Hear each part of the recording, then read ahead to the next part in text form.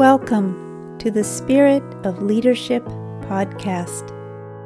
Listen in as we talk with emerging as well as seasoned leaders, change makers, and visionaries, and hear their stories, how they have overcome challenges, how they cultivate inspired vision as stewards and mentors, shining their light to uplift and empower others, reconnecting us through a sense of belonging to the natural world and to the interweaving circles of just and vital communities.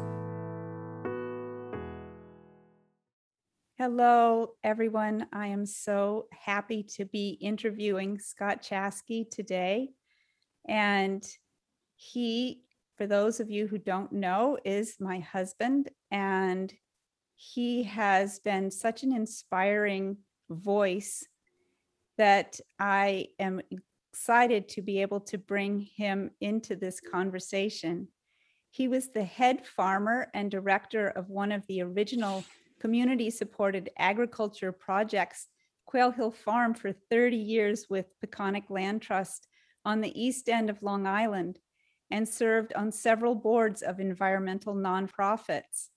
He's the author of several books, including This Common Ground, 4 Seasons on an Organic Farm, and Seed Time on the history, husbandry, politics, and promise of seeds. Books that are a celebration as well as a call to action, urging us to renew our role as citizens of nature. And I will also say that he is working on a new book, but I will ask him to tell us about that so that you have something wonderful to hear about that's coming up in the near future.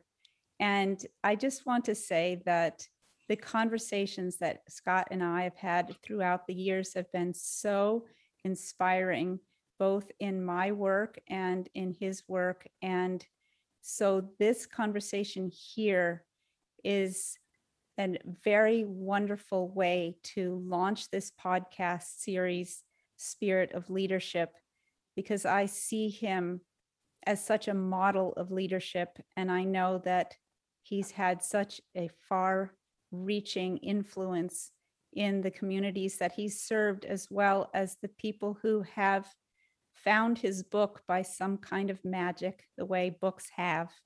So welcome, Scott. I'm so looking forward to this conversation.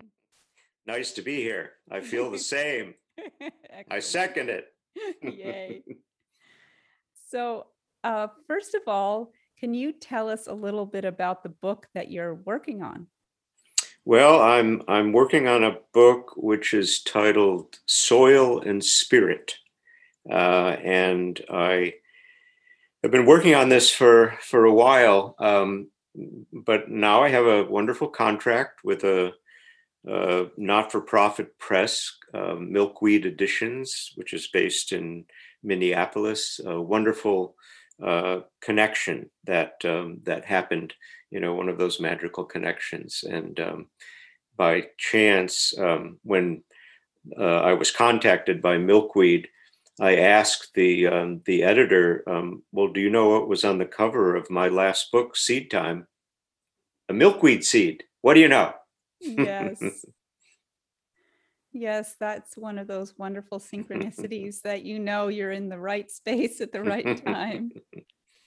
Beautiful. And in this book, what do you feel that you are exploring in terms of the values that you are working to nurture in yourself and in others? Well, it's really about our relation with the natural world, the symbiosis, the symbiotic relationship with the natural world. And I realized the overall importance of story. And so the books that I wrote previous to this were probably less storytelling.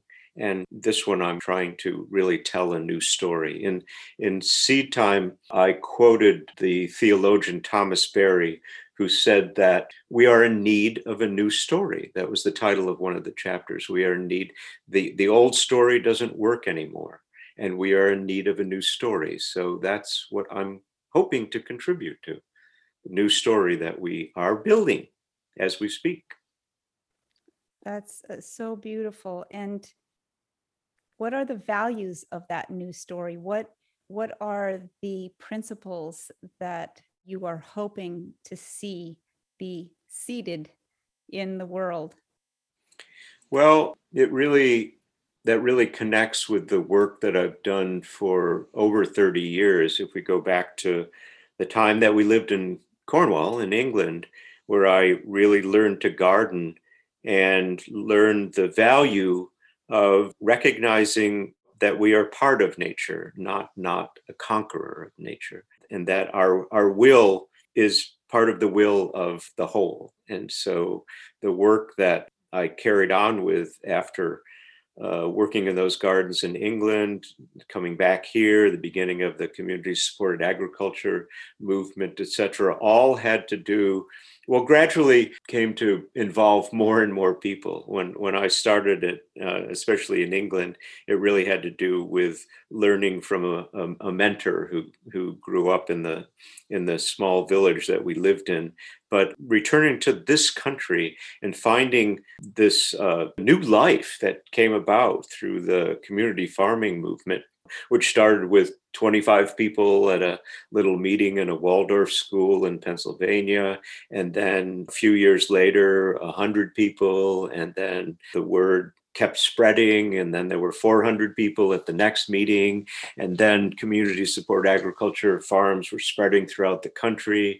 And I would come back to my farm and realize that I was part of something locally, but also part of something which had a much farther reach. And that kind of growth is the beginning of a new story. So I feel incredibly thankful that I was involved in something like this. The excitement of, and this is something really that means a lot about the American spirit. I want to say something about that because I was one who was troubled by the turmoil and the tension in this country in the time that I was growing up in the late 60s and the 70s, et cetera. And this thing that I've been involved with now for over 30 years is really a new story, and it's a really good story. And it involves building soil and building community and working with many people with a common sense of values. A really beautiful thing. Yes, and to have this story that is based on this hope that you're seeing evidence that it is a real hope.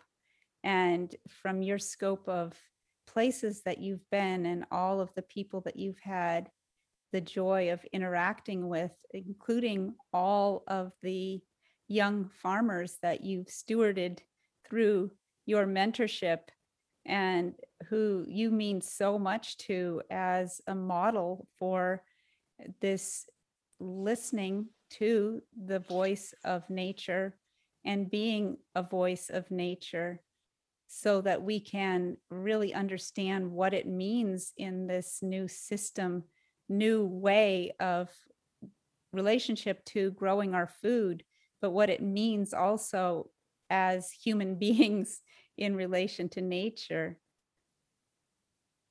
Well, I thought when we started, because I had so much to learn about actually growing food and about caring for soil and taking care of soil, this was my focus. And I thought, well, this is the main focus, and I still believe that's true. Basically, building up the health of the soil means that you can grow healthy food, and then you can feed healthy food to people and create more healthy human beings. So I still believe very strongly in that. But I came to realize because part of what we were doing involved apprenticeship, so teaching other young people to learn this style of agriculture and to learn right from the ground how to take care of the earth.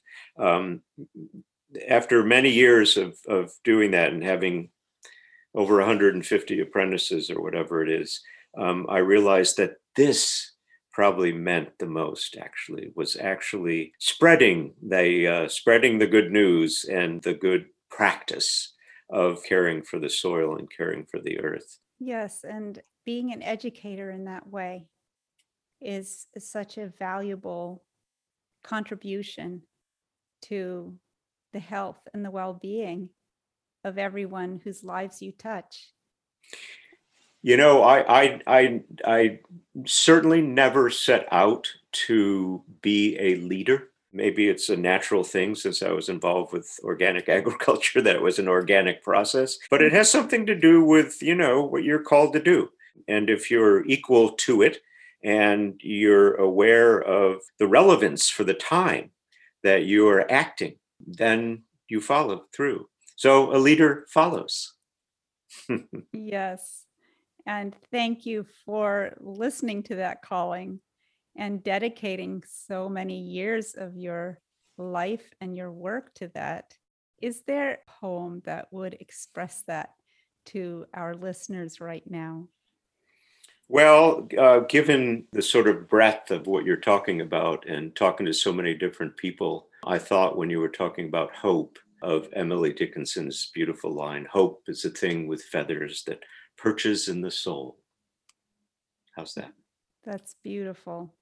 And now, as you're sitting in your study these days and working on your new book and watching the birds out your window, and it gives your heart some good nourishment as you're doing your work.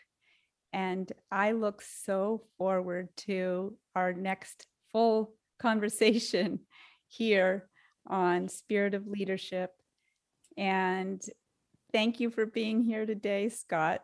Yeah, I look forward to it too. It may be in about 10 minutes' time, actually. Take care, everyone.